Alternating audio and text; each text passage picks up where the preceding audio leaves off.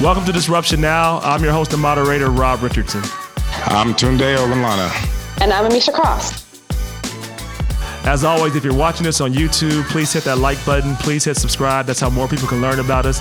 If you're listening to us via podcast, if it's Apple Podcast, if it's Google Play, please subscribe. Please write us a review. More people can learn about us. More people can hear from Disruption Now. That's how we can make sure our voice can get carried. More people can learn about us. We can also email you. We'd love to stay in touch with you, disruptionnow@gmail.com, or you can go to our website, disruptionnow.com. We would love to have you subscribe. We'd love to have you as a member. You'll learn about the things we're doing, the events we're having. We want to connect with you. We can only do that if you want to sign up on our list. Go to disruptionnow.com, sign up for our email list. We can be in touch. We want to be in touch with you. We are honored to have Shawn Holley on our show today. You know, Shawn Holley learned the ropes from the late, great Johnnie Cochran at the time when he was representing O.J. during the trial of the century. And she's carried his legacy forward. She continues to fight. She now represents, as Johnnie Cochran said, she represents OJs, she represents no J's. She's represented Charlemagne the God, she's represented Snoop Dogg, Justin Bieber. But what you may have really noticed about her recently is that she was in a picture with Kim Kardashian and Donald Trump when they got a prisoner release, a former prisoner, Alice Johnson, who was convicted on a non-violent felony for conspiracy to traffic crack cocaine. She got her off, first time offense, and was in jail for the rest of her life. And she got her off, and she works day in and day out to make sure that justice is provided in this country. And we're honored to have her on our show. Shawn Holley. Hello. Hi. How are you? I'm fine. How are you? I'm doing well. I want to thank you for coming on. I have two co-hosts with me, Tunde Ogunlana and Amisha Cross, who also are on the show and are probably going to ask a few questions of you as well. So, hey, and again, thank you for your time. I really appreciate it. We're honored to have you on the show. I know you have a lot going on. You have a lot of clients. So let's just actually go right into it. We want to get a kind of sense of your early beginnings and how you got to this point. You know, what did you want to be when you were growing up, and what do you want to be now? Well, I think I wanted to be an actress. And what I want to be now is an actress. Just joking. Okay. Yeah, I think I wanted to be an actress, but I'm risk averse. And there's a lot of luck involved in being an actress, and I'm not down with that. Like, I have to be able to control my destiny as much as possible. And that profession, to me, any kind of entertainer, there's too much luck and you have to be discovered. I mean, you could be really talented. I'm not saying I was, but you could be and still never make it, or you could be kind of rubbish and make it. I can't have that kind of, fate be a part of it. Now, so I then decided instead I would control things a little more by, going to law school, studying hard, taking the bar, things that you have some ability to dictate how things go. My understanding and looking at some articles that you didn't think law was that cool because your mother, I'm not sure if she was a lawyer. It looks like she got her MBA, but worked at a law firm. So you had up close and personal experience of what it was like to be a lawyer, and it seemed like that didn't move you at all. So what made you change? No, you're so right. You're so right. She was the legal secretary for many years, and she worked at firms that were very, very boring, uptight, kind of Wall Street, white shoe law firms. At that time, there really weren't even computers, so people were just poring over books and contracts and papers. And when I go visit her, there was just nothing about it that looked fun in the least. And, I took 5 years to graduate from college with a degree in English, which doesn't, you don't really know what to do with that degree necessarily. And then I took a year off. I really didn't know what I wanted to do and just kind of picked law school by default just because it's kind of what I knew, having been around my mom's firms. But yeah, I wasn't that excited about it. I didn't know what that career was going to look like. It was just like, well, I guess I'll go to law school. But then it was riveting and amazing and so interesting. And then I met a lawyer. I was waitressing after the summer of my first year, which is really my favorite job. I guess that's what I want to do later as a waitress. Oh, okay. All right. We're gonna talk more about that. Okay. Okay. So I was waitressing, and a guy would come in every day for lunch, he and his friend, and they were lawyers, and they were young, and they were cool, and they were fun, and they worked at an entertainment firm, and they were so different than the lawyers I was used to being around at my mom's firm that I thought, wait a minute, I could be a lawyer like that. And then it kind of seemed like better at that point. Like I could be this kind of way, and that'll be good. So, yeah. So what do you want to be now, though, that you didn't really fully get to that? What ideally? Well, I'm it. I mean, I love my career. I mean, I don't aspire to be or do anything other than what I'm doing. I mean, I have a practice that I love. Johnny used to say we represent the OJs and the NoJs. I currently represent OJs and NoJs. I have the ability to represent people who can't necessarily afford the firm where I am, but I also have clients who can. I can pick the cases that I do. I can reject cases I don't want to do. I feel like I'm helping people, which is really important to me. I look at what I do as really like a service, of service.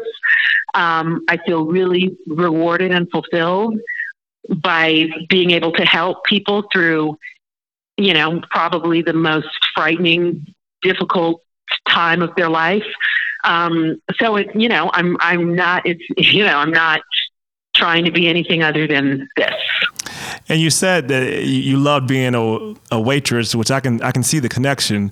You're helping people, you're serving people. No, and you're doing it in a way. So it sounds like you've always wanted to do something where you felt as if you were having an impact, and you feel like you're doing that in your current role. It sounds like.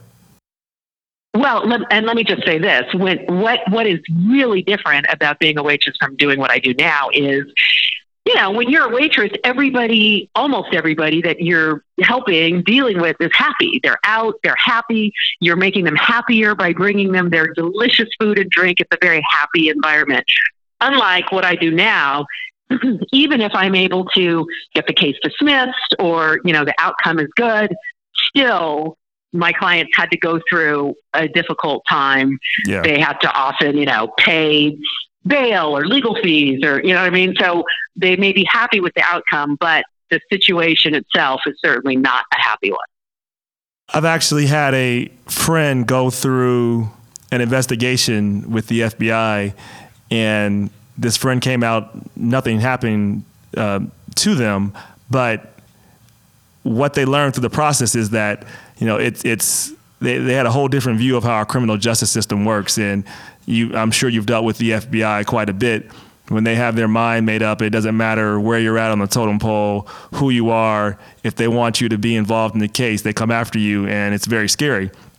And go ahead. It's interesting that you say that, because I don't do a lot of federal work for that very reason. I mean, if the federal government is coming after you, be it the FBI or the DEA or the IRS or whomever it is, they have all of their ducks in a row.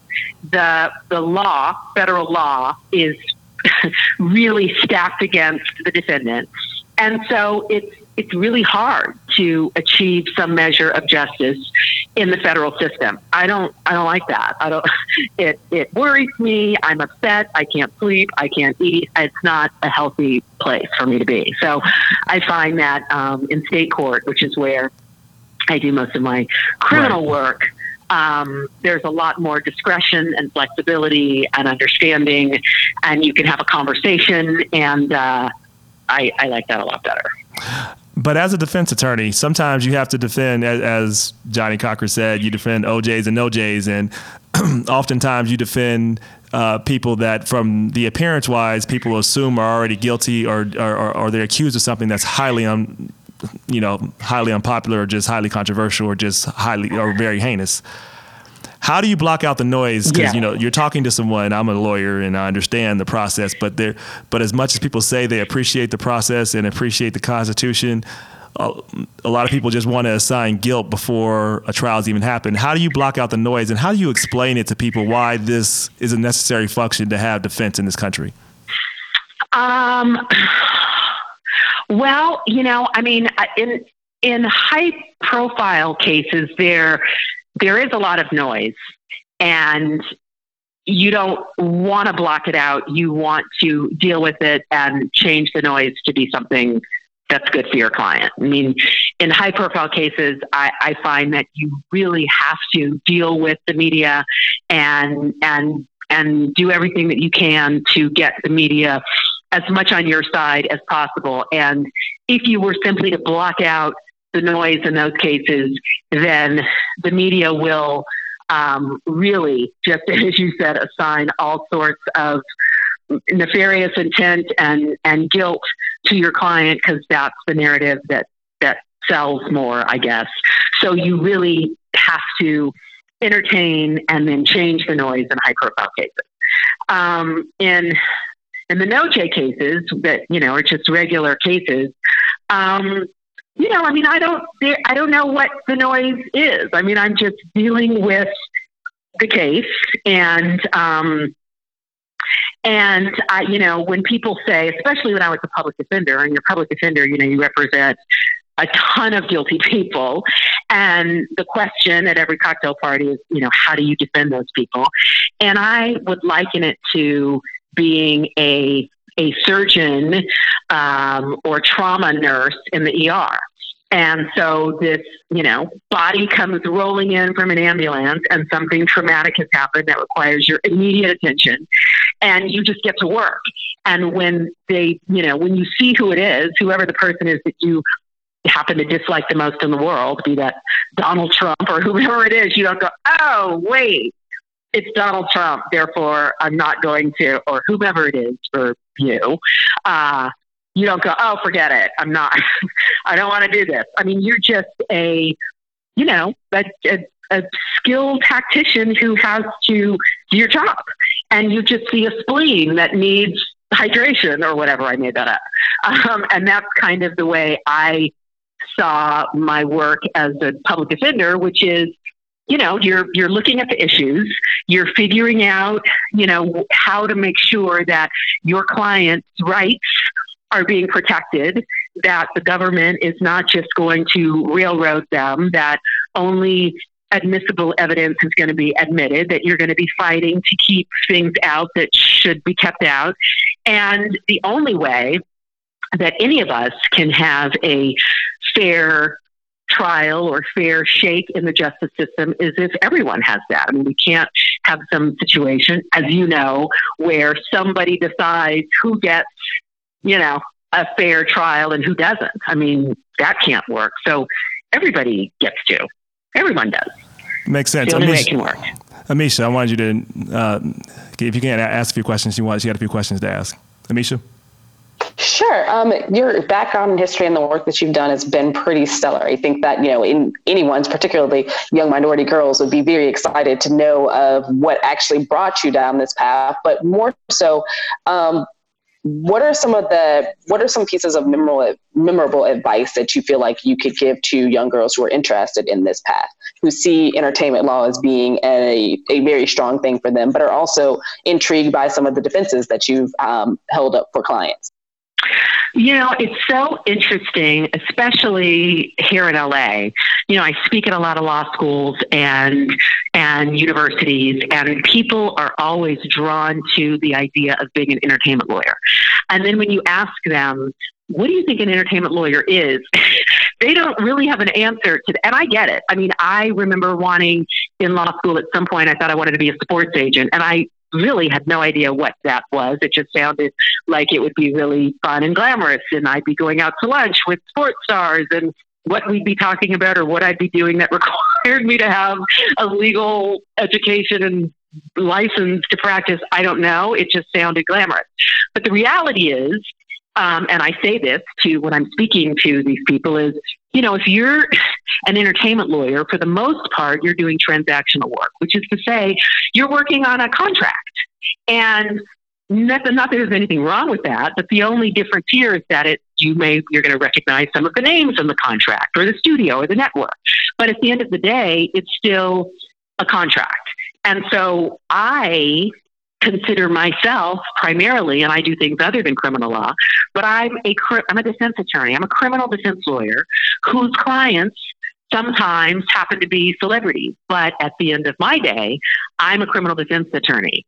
And so I think it's important for people, and I don't know if I'm answering your question about what I would say to young people or girls thinking about pursuing a career as an entertainment lawyer, is really what's important is to think about what you want to do. If you want to sit in an office and draft a contract, again, there's nothing wrong with that, but that's what you're going to be doing as an entertainment lawyer in the transactional field. If you want to be in court, standing up for someone, representing them, fighting the good fight on behalf of somebody who's been accused of something that they maybe didn't do, then that's a criminal lawyer. And then maybe you're going to get to a place where you represent celebrities who are charged criminally. But it's important to figure out what it is that brings you, that's of interest to you, that brings you joy, that you're passionate about, and then going there, finding the place that allows you to do those things. And did you ever feel any type of anxiety early in your career, particularly noting that you're dominating in a field that is largely male? What types of anxiety do you think that you felt, or did you have any moments of doubt? Sure. I started out as a public defender, and one of the things that is great about the public defender's office is you're really just kind of thrown out there immediately. You might be doing a trial within the first couple of months of you passing the bar, and so it's just out of the frying pan in the fire, or whatever it's called. And so, obviously there's a lot of anxiety just in terms of being in front of a jury with someone's liberty in your hands. Now, even though I've been doing this a long time, the reality is the time that I graduated, the law school class, and I think it's continued to be this way, is probably more women than men. So, the group of people that I entered the public defender's office with were a lot of women, maybe more than men. There's a lot of women judges. So, I'm happy to say that part of it has not been in and of itself anxiety producing. At least here in LA, there's a lot of women doing this work and in very high prominent positions, which is great.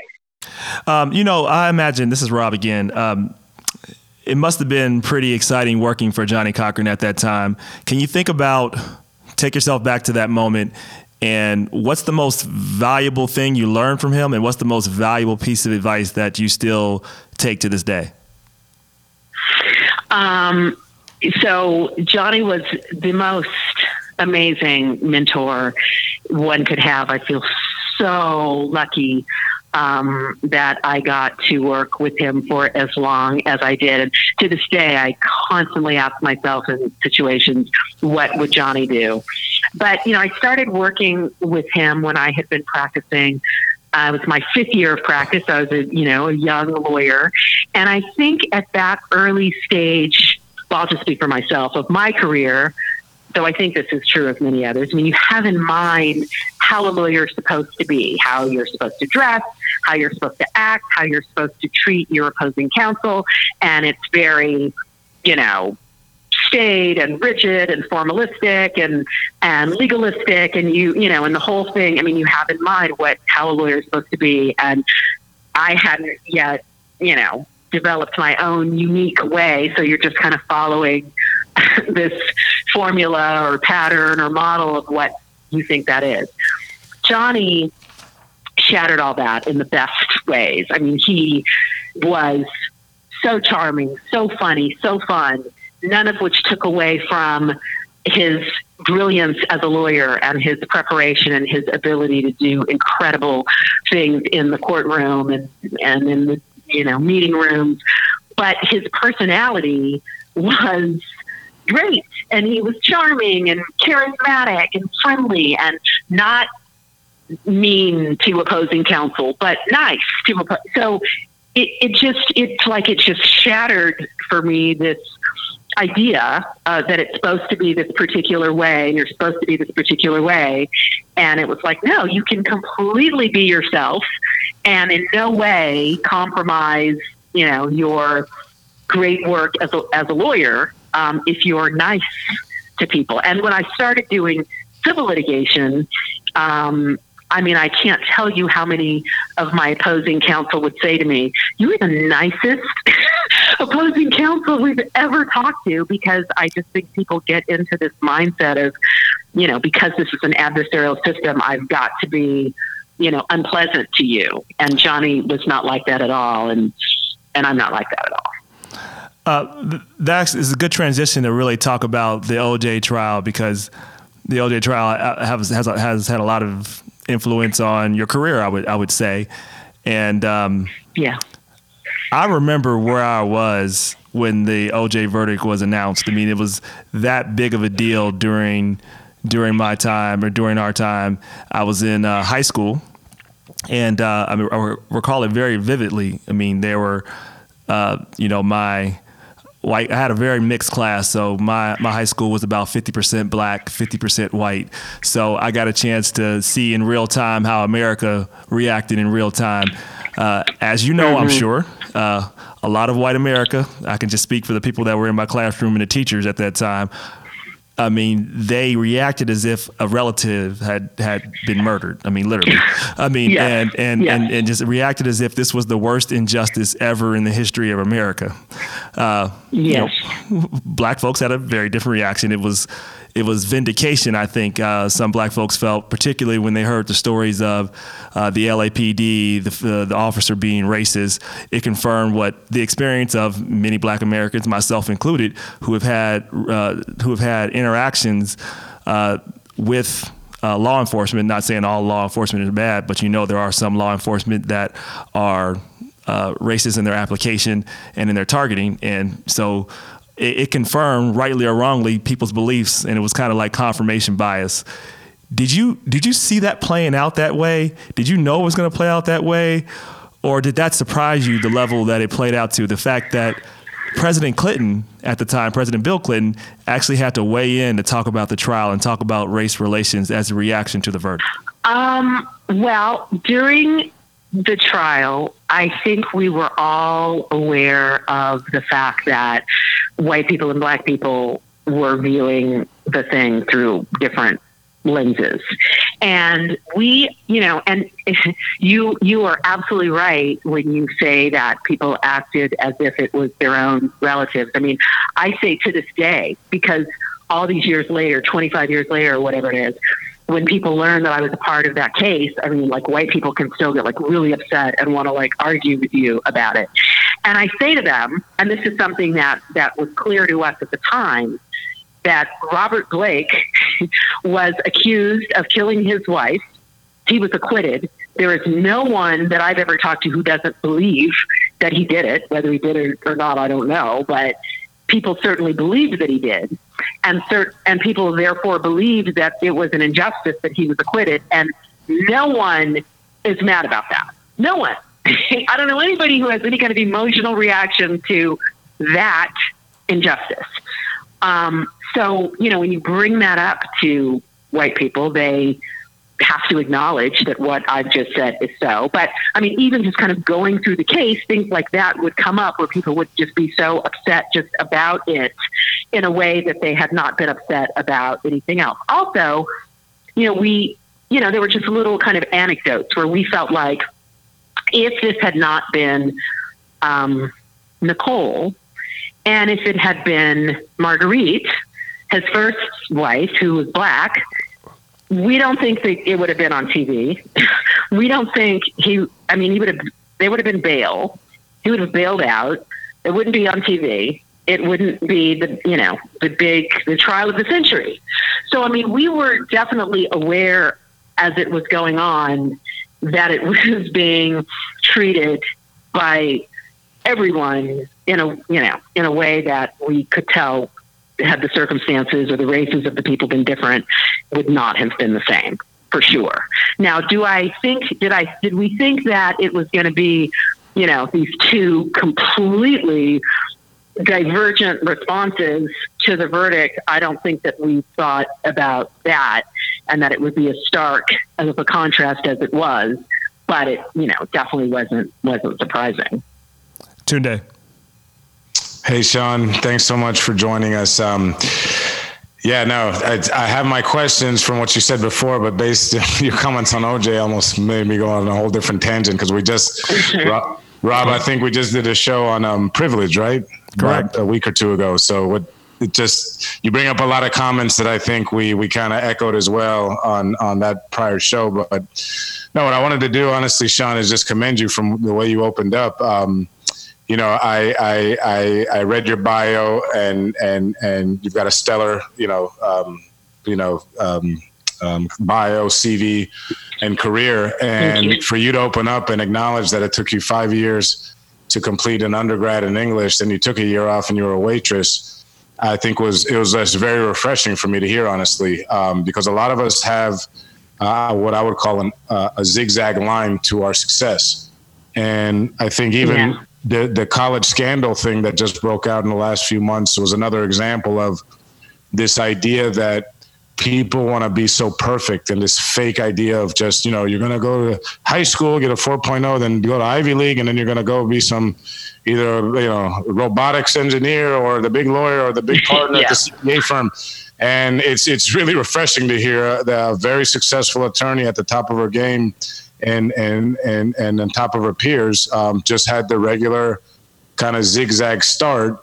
But it was your ambition. And I also think, and it's funny, Rob mentioned the book, Laws of Human Nature, because we're reading that kind of together, all of us, because what it talks about a lot is your childhood, but the childhood of all of us, and how it affects the outcome of us as adults. And I feel like your journey did start, even though you had the experience with your mom that you shared of kind of reading the boring books and kind of the old white shoe law firm that was boring.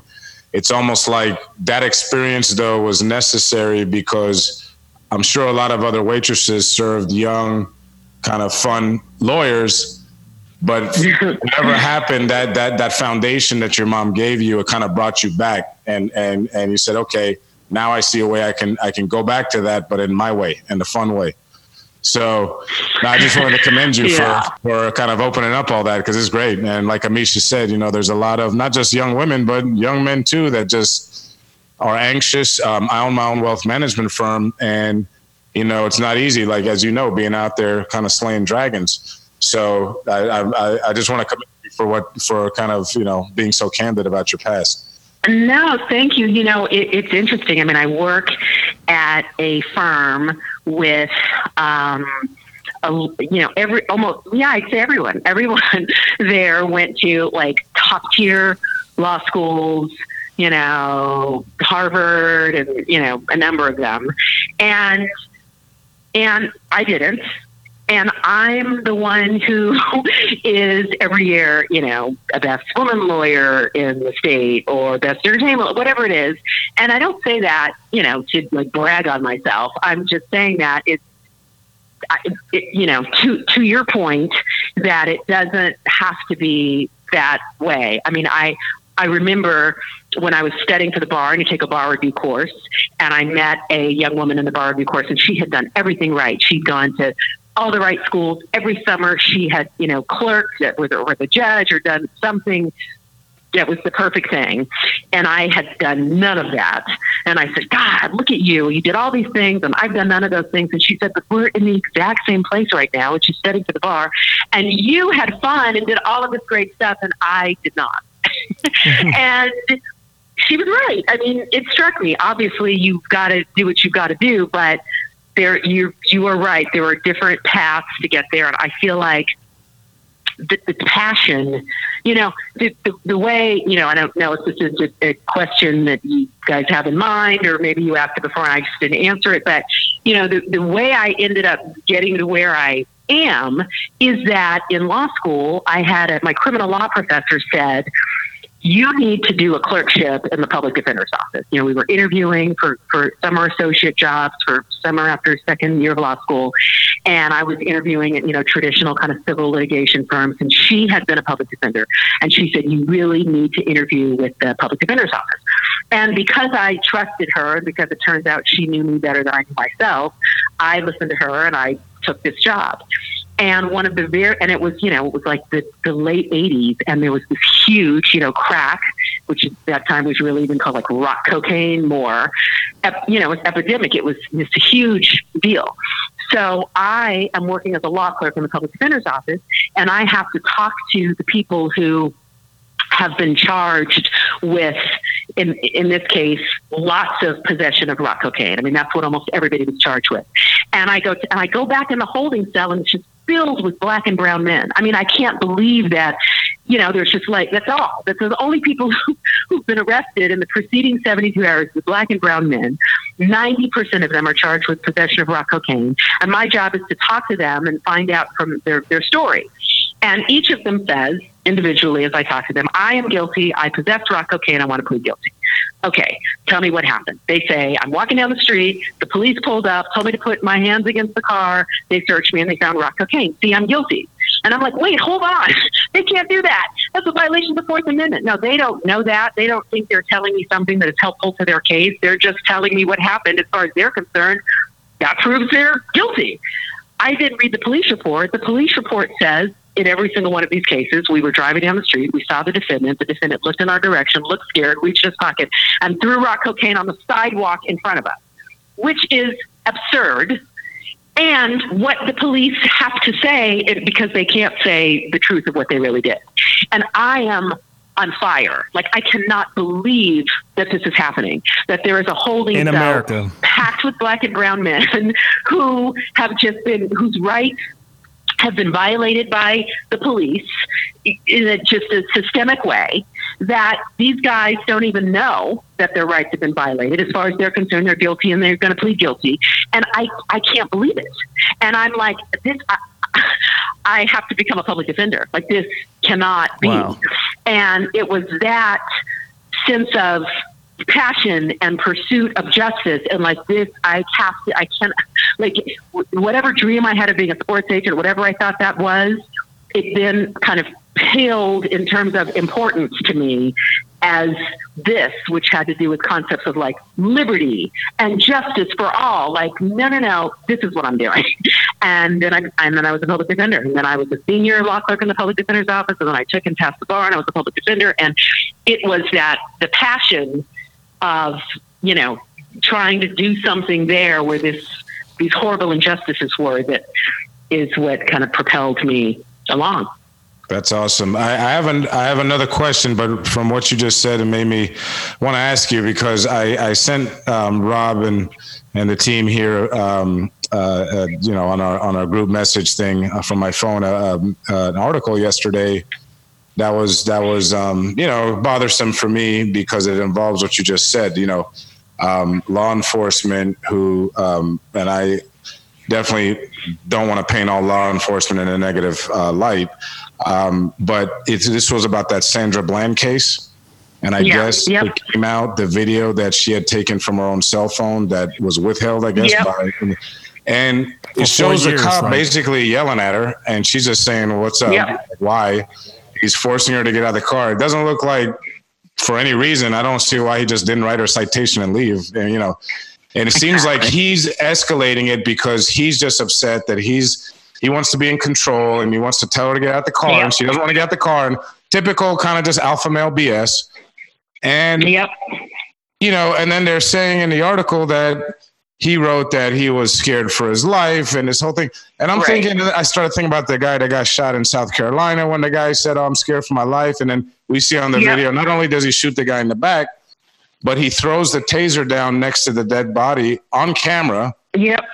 And to try, and it was part of his police report that he took my taser and I was scared for my life. And so my question is, we see these officers lying on their report, and then on camera it's something else. Are they ever reprimanded for that? Because maybe they get off on the murder and all that, but like, how does that work? Yeah, no, I come from a family of law enforcement, so I agree with you that, not all law enforcement is bad, but, you can go into that job. I found now in 30 years of practicing the kind of law where I deal with law enforcement officers a lot, you can go into that job for the wrong reasons, which is exactly what you said, to exert control and authority over people. And that's not a good reason to go into a job, or at least the model here with the LAPD is to protect and to serve. Like, you're not protecting and serving, you're doing really a disservice.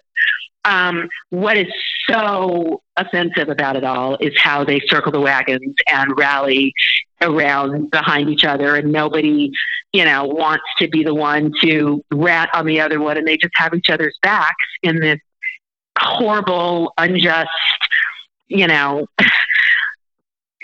system that it's just wrong.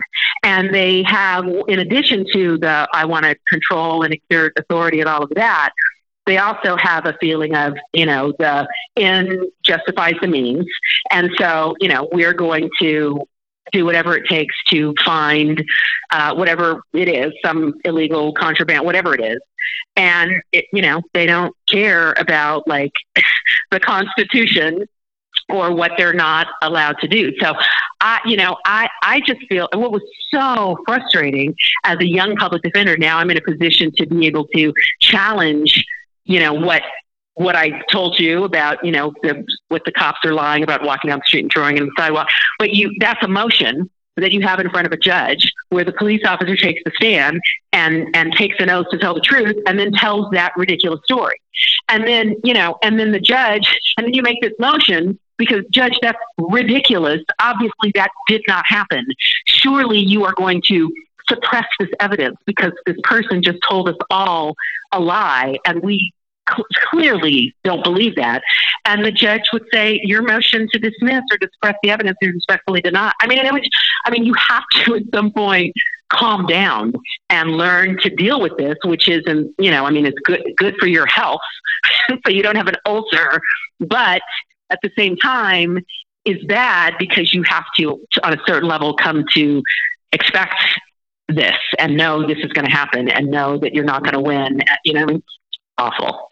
No, and what worries me, Sean, is that, and not definitely, I don't want to go into like a full-on political thing here, but it's like it's all down to the top of our country, like in the open. I know that always there's been shenanigans behind the scenes, in the White Houses in the past and the government. But, I was telling Rob earlier that I'm on about page 50 of the Mueller report. I read a few pages every other day or so and just kind of, and I'm not even only page 50. So let's say, what am I, 12% through the whole thing? I only on page 50, I don't see anything that is telling me that there was nothing there and all the stuff that you keep hearing. And it's like, I don't know, maybe it's just I got a different kind of integrity and ethics. I just don't understand how. No, but it's the same thing. Yeah. But I think different standards are applied to different people.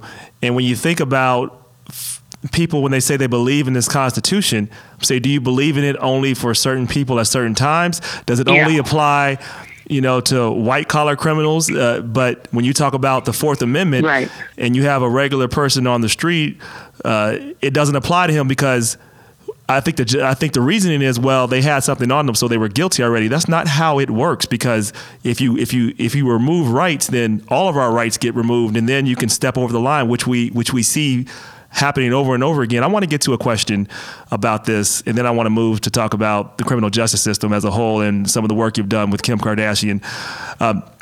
When you think about officers and the defense, that always comes up. And again, we said it again, there are many good, mostly good officers that are out there. The problem is the bad ones are not held accountable. And so they can always go back to the defense that I feared for my life, I feared for my safety, despite overwhelming evidence that wasn't true. It seems like they only need to say that they believed it at the time. And even if their belief was unreasonable, it's an acceptable defense. That's what it seems like to me. What do we need to do exactly right to change the standard? Like, how can we get people to make them understand, like, this is not in the best interest of America. Obviously, it's not in the best interest of law enforcement, because I think law enforcement is going to be less safe if people don't think they can trust law enforcement. What can we do to help change this standard, change the narrative? As your world, what do you think we can do about that? I don't know that. I don't know what can be done. I mean, before the OJ, so when I went to Johnny's office at that time, all he did, there was no criminal defense, notwithstanding the fact that we took the OJ case. It was all civil rights police misconduct. So this is exactly what we were dealing with, except there weren't, cell phone cameras yet to disprove what had been written in the police report or what the police officer was going to testify to. And not that, by the way, that having video footage of the thing has changed it, has it? Clearly it hasn't. We've seen, there's video footage which disproves the whole thing, and still the result and the outcome is the same.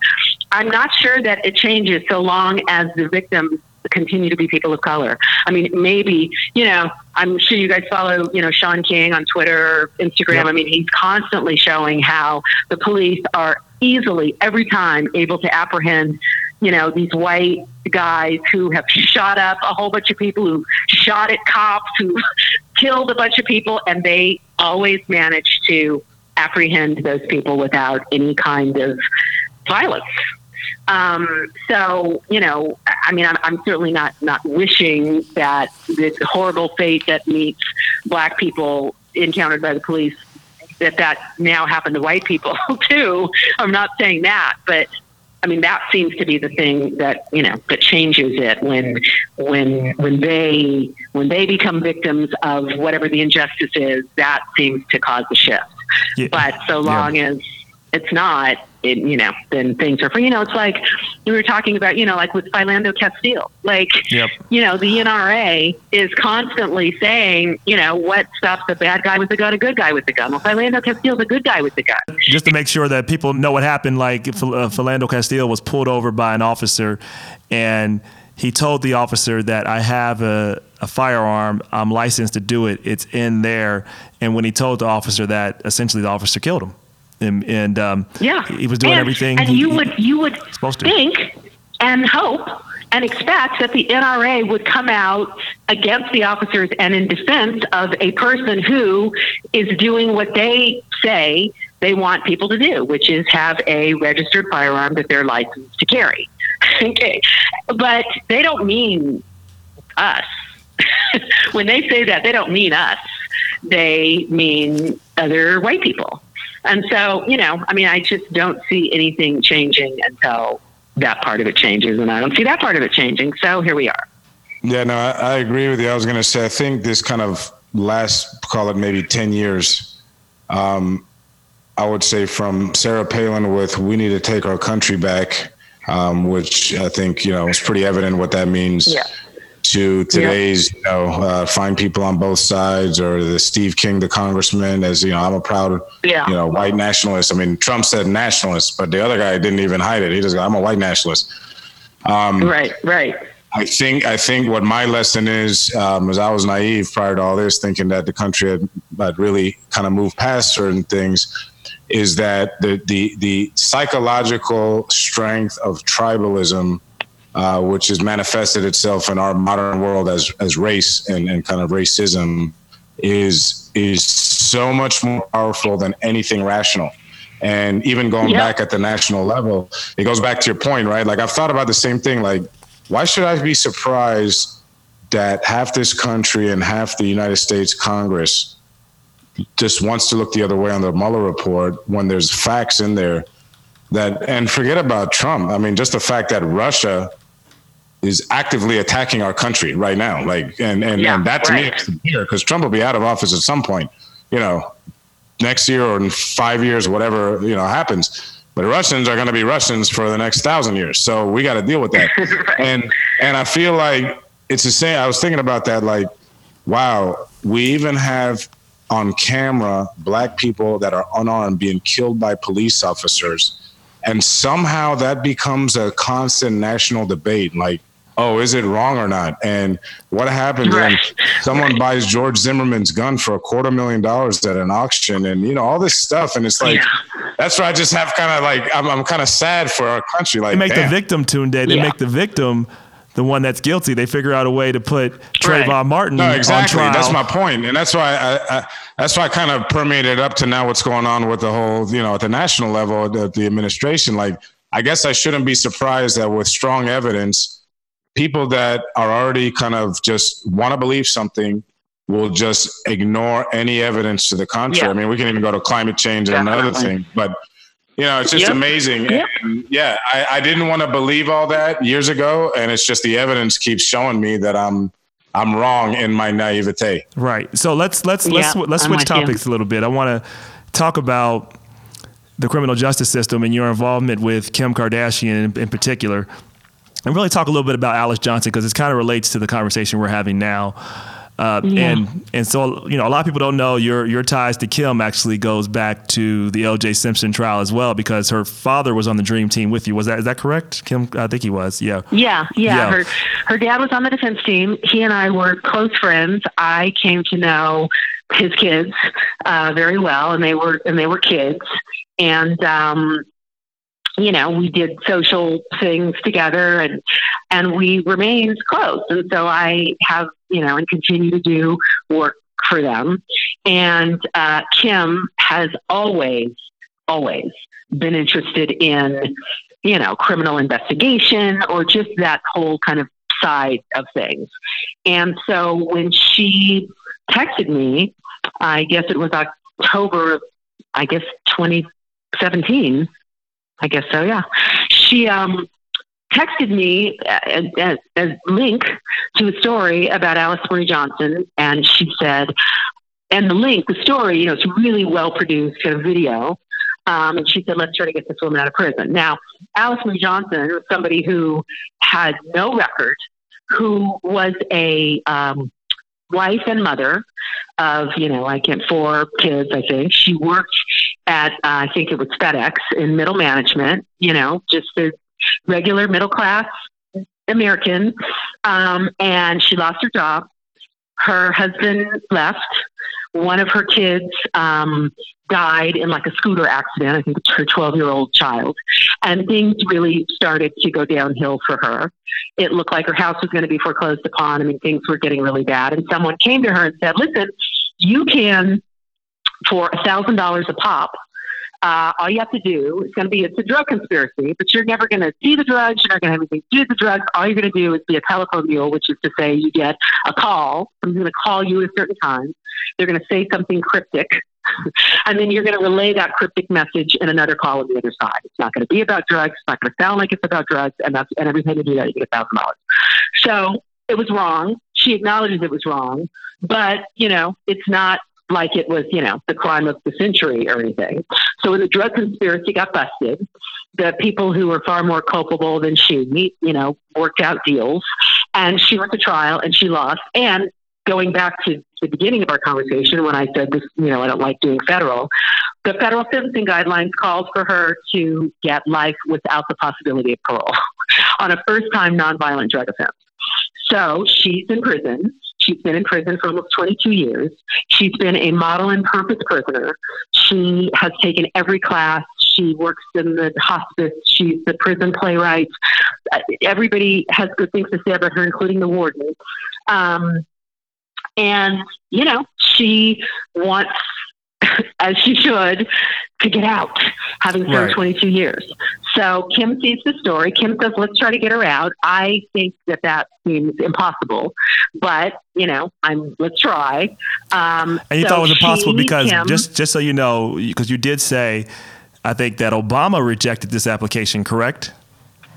Yes, and the reason that Obama rejected, and so everybody thought that Obama would for sure grant her clemency. She was kind of at the top of the list of most deserving people. And what happened was his team, the clemency team, spoke with the U.S. attorney who had prosecuted her and said, what do you think? Should her sentence be commuted? And he said, she hasn't changed at all. Now, he knew nothing about whether she changed or not. That's just what he said. And when her family learned that he said this, they camped out at his office and showed him all of the amazing things that she had done. And he was like, oh my God, I didn't know. And by the time he tried to reverse and let them know, Obama was out of office. So now Trump is in office. It certainly doesn't seem like something that he would do. I wouldn't have thought so. That's kind of, yeah. I mean, so So it's about convincing Trump that her sentence should be commuted. Kim knew Ivanka and contacted her. Ivanka put Kim in touch with Jared, who, this is an issue for him. And I then started looking into the legal side of it, figuring out what lawyers we needed to have on our team who knew how to do this and what we were going to need to get this done. And we just both had our roles, and Jared would call Kim and say, I need this and this and this and this. And then I'd call the lawyers and say, we need to get this and this and this and this. And then I'd get it. I'd put it together. I'd get it to her and she'd get it to Jared. And ultimately that culminated in our being in the Oval Office in May. I don't know that when we set out that we, to do this, that we knew that this was going to mean like a face-to-face meeting with Trump in the Oval Office at some point. He wanted to meet Kim Kardashian. That's my guess. No doubt. No doubt. So that's where we were, and that's what happened. And it was really, surreal doesn't even begin to sum it up. Being there, sitting across from him, it was crazy. I'm sure. And you were quoted as saying there are thousands of Alices who are stuck in the same situations who don't deserve to be there. Thinking about that quote that you just said and the work that Kim wants to do, what I read today is that she's going to start, I guess, a reality show based upon this. I'm assuming you're going to have some involvement in that. What do you think that can do to help, I guess, empathize those who are going through the situations that Alice Johnson is going through? Since you said there are thousands, there might be tens of thousands of those. What do you think is the aim of this reality show, and what can all of us do to make sure that we're doing everything we can to improve the fate of people like Allison Johnson? Well, this whole thing, Alice, led to the First Step Act, which was, a bill supported by both parties and allows for the reconsideration of these cases where people have been sentenced according to old federal sentencing guidelines and who have spent outrageously long and unjust sentences, incredibly long periods of time. And so, Brittany Barnett, who is one of the lawyers that we hired, who is amazing and who has a nonprofit where this is all she does is help free people serving unjust sentences. And Kim and she are working together to continue that work. And I know that part of the reason Kim wants to be a lawyer is so that she can do a lot of this work herself. It's really amazing. It's amazing that this has happened, that there has been this shift in the way these cases are viewed. It's amazing that it has happened in the Trump administration. But it is. I get letters, emails, dozens every single day from Alice's. And, there's not enough time in the day or lawyers available to do it all. But let us know about some of that. Let us know about some of that. Just sorry to interrupt you, but let us know about, because what we'll do is advertise the different cases out there just so we can at least tell their stories in a different way. And we love to figure out any way we can help advertise what's going on with the reality show as well. Because look, if people can be entertained and we can actually educate and make a difference, then I don't care how it looks. Because I do think, and I'd like to get your comment on this, then I want to wrap up with some final questions, some more personal questions. I do think some black women have given Kim Kardashian a hard time. I know they have, and I'm sure you've seen it. Yeah. Do you think that? Well, women in general. Yeah, women in general. That's true. And yeah. I think black women are harder because they feel cultural appropriation and things like that. Yeah. But it's neither here nor there. I'm sure women in general do give Kim Kardashian a hard time. Do you think she's misunderstood? And what is it that you would want people to know about her that doesn't accurately reflect what you see in the media every day? Well, there is no person who has ever been in Kim's presence who would not come away and say that she is a very nice, genuine, sweet person. She's so nice. She's so sweet. She's so friendly. She's so considerate.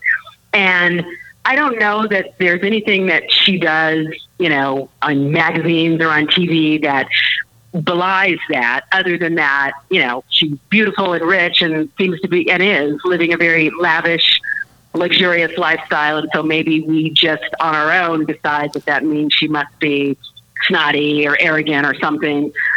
But she's none of those things. She's absolutely none of those things. She's a very nice person.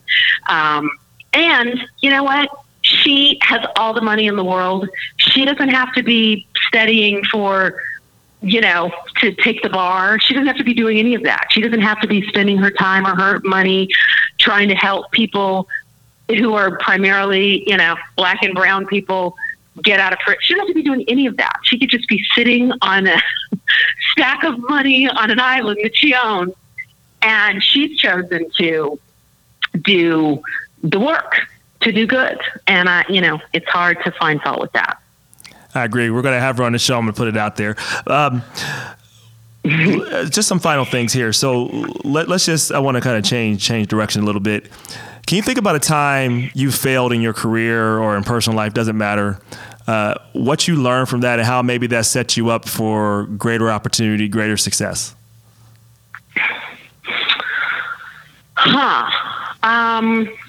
Well, I don't want to suggest that I haven't failed. I think that I haven't really looked at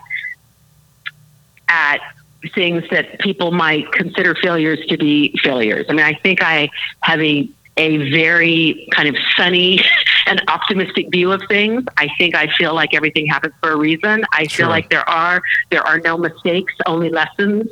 So I don't think I view past events as failures necessarily. So I really look at them as learning experiences. Honestly, I really do. So for that reason, I can't think of something that was some, Well, give us your biggest learning lesson. You know what I mean? How about your biggest learning lesson? Something that, then let's change the nature of the question. Your biggest learning lesson. So there was a time when a book was going to be written about the OJ trial by a person who was seemingly friendly to the defense team and who we made sure was always in the courtroom during the trial so that this, he could chronicle the case and the proceedings, and this was all going to be a positive thing for OJ. And so when the trial was over, we all were supposed to sit down with him and, talk about our experience and how we perceived certain things. And he somehow, I don't really know how, knew a lot of things that were really privileged and confidential things. So he would ask you, when this confidential thing happened, how did you feel? And it was really tricky because to answer the question would be to confirm that the thing had happened, which was a privileged thing. So I didn't know what to do. I went to Johnny. Johnny said, don't worry about it. We can be open and honest with him. He's our friend. And, we have a lawyer who's going to be able to vet out the things that, should not be included because they are privileged and confidential. Anyway, to make a long story short, the guy turned out to really not be a friend. He didn't let the book get vetted. And all of these things came out that, that never should have.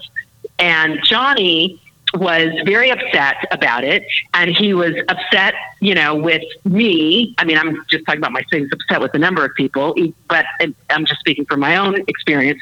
He was upset with me, and it was very hard for me because Johnny had never been mad at me, and my office was next to his, and it was just uncomfortable. But what I realized, and this is a lesson that I learned that is so important to me and that I impart to my daughter, to my clients, and what I said to Johnny was, listen, all we can control is our own conduct and our own decisions. We can't control what anybody else does or says or how they react. And the decision I made at the time was to come to you and to ask you what I should do. And you made the best decision you could make in that moment, which was presuming that this person was good and was going to follow through on what he said he was going to do. And so the decisions we made and our conduct was righteous. And we have no control over what someone else did. And it's horrible that they did that, but we can't be held responsible for that because the decisions we made were the right ones. And so I'm sorry that things turned out this way, as much for you and for me and for OJ as it did, but we can only control our own conduct, our own decisions. And so that really serves me well, because it causes me to focus on making the right decisions and doing the right thing. And then, sometimes things don't turn out, but that wasn't your fault. You did the best you could do in the moment. And as long as you're doing that, then you can sleep at night. Right. 2 more questions, then we'll wrap up. You have a committee of 3, living or dead. Who would you choose? This is your committee of advisors to advise you on life or whatever. Committee of 3, they can be alive, they can be dead, a combination thereof. Who would you choose and why?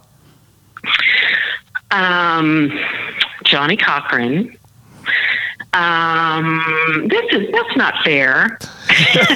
Kendrick Lamar. Kendrick Lamar, just because I love Kendrick, and that means that I get to have a relationship with Kendrick where we talk about stuff. And Malcolm X. Malcolm X. Okay, so let's kind of hear that out. So Kendrick Lamar, why Kendrick? Why is he so fascinating? Of all the people that you know right now, I love Kendrick. I think that he is brilliant. I think that he has tremendous insight. I think the way he thinks is amazing, and on another level, the creative, all of it. I just really admire him and think that he would have a lot to contribute and probably see things from a different perspective than certainly than the other 2. Yeah, let's talk about Malcolm X. Johnny's clearly why you would do that one. I Johnny get that one. Now. Yeah, what about Malcolm X? I just feel like Malcolm X right now, this is crazy. I mean, I agree with you guys that I think we were tricked into believing that somehow things were different now, or they were getting better, or progress was being made. And in reality, same as it ever was. It's not, nothing has changed, and the curtain has been pulled back. And Malcolm said that back then, and he would say it now, and and that I would like to hear from him as we are dealing with the things that we're dealing with in 2019. Final question. You have a billboard that summarizes your motto, your belief. What does it say and why? Well, this is super boring, but it's true. And that is simply doing to others as you would have them doing to you. I mean, that's really how it's so cliche and so boring, but it's what it is. I mean, I really try to treat people the way I want to be treated. I just feel like if you are out there doing your best, living your best life, treating people well, that is what is most important. I'm sorry. No, that's really good. Listen, Sean, we appreciate having you on the show. Thank you for all you do to make our democracy better. As we always say on the show, eternal vigilance is the price of freedom. Stay woke if you want to stay free. Sean, please come on again. Hope to meet you sometime very soon in person. I'm Rob Richardson. I'm Tunde Gonlana. And I'm Amisha Cross. Sean, and thank you for coming on. Awesome. Thank you guys so much. We'll see y'all next time. Okay.